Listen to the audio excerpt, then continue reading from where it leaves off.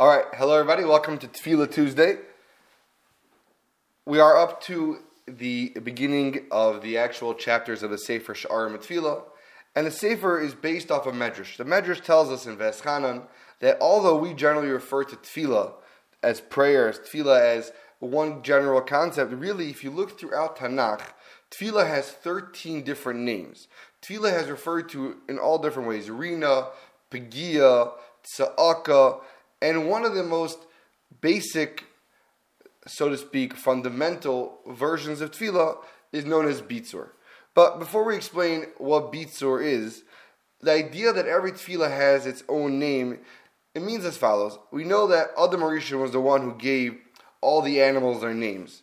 And the Maharal explains that giving a name isn't an arbitrary thing. It's not like someone just goes and picks a name out of a hat.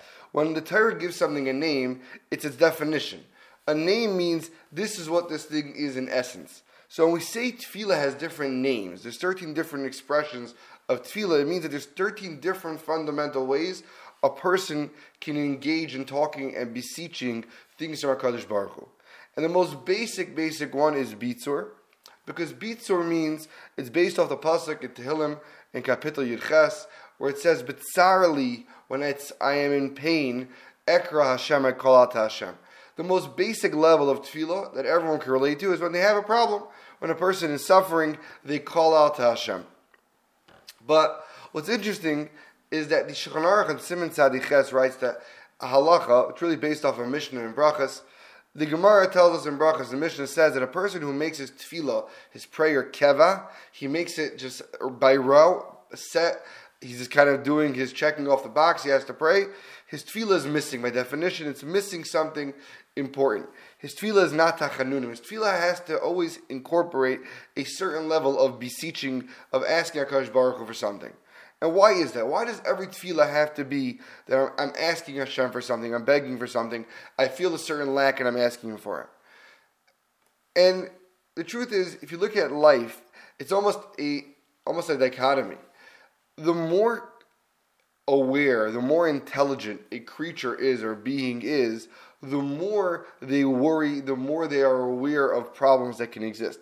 The simplest of creatures, you give a dog a meal, it's happy, it rolls over, it has no worries, it has no existential crises, it doesn't worry where it's going to get food from tomorrow, it doesn't have stress about retirement plans, it doesn't worry about pandemics and elections. It's simple, it's happy, it has food, it's good. And the more complex and the more, so to speak, seichel a creature has, the more it becomes aware of all the potential issues that could happen.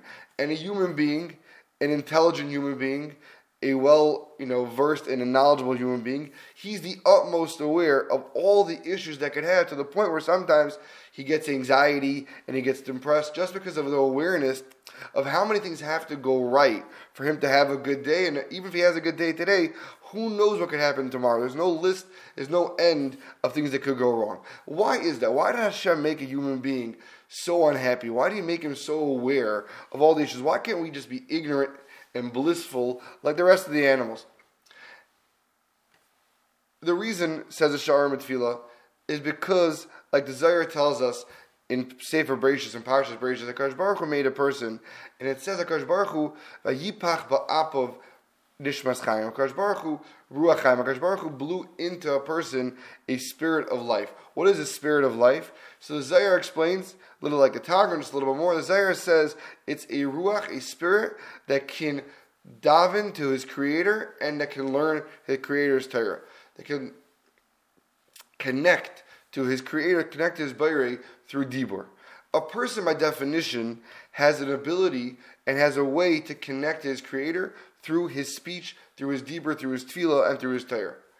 And the more a person becomes aware of the issues that exist in the world and things that can go wrong and things that are out of his control, the more he, by definition, connects to his Creator, the more he realizes that there's no one else who could help him except for HaKadosh Baruch Hu. We all are aware of issues that can happen. We all are aware of things that can go wrong. But a person is being given a choice. A person can let that knowledge break him. It can let that knowledge turn him into an anxious, depressed, worried person. Or he can use it for what it's meant for. That awareness is supposed to create inside him this need and ability to connect to HaKadosh Baruch Hu, who's the one who really could solve all his problems and the one who could really make everything go away.